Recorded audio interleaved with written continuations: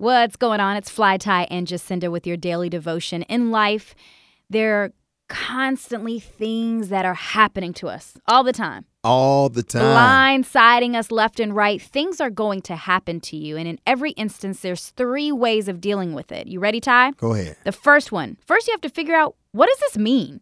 Like, what just happened here?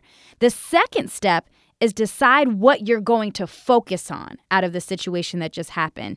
And the last decision is choosing what to do with it. Wow. These are the 3 steps we follow out of every situation that happens to us. Wow, that is so good. What does it mean? That means God is really trying to tell us something through it. What should we focus on? Our perspective. Don't you know when you change your perspective, you can change your outcome and what to do with it? Well, God commands us to cast your cares on Him because He cares for us. And I sometimes feel if you don't know anything else to do, what would Jesus do? That's always my winning answer. What would Jesus do in this situation right here? I hope that blessed you and gave you something to think about as you go on throughout the rest of your day. It's Fly Tie and Jacinda. Join our Bible study community at stolenlunches.org.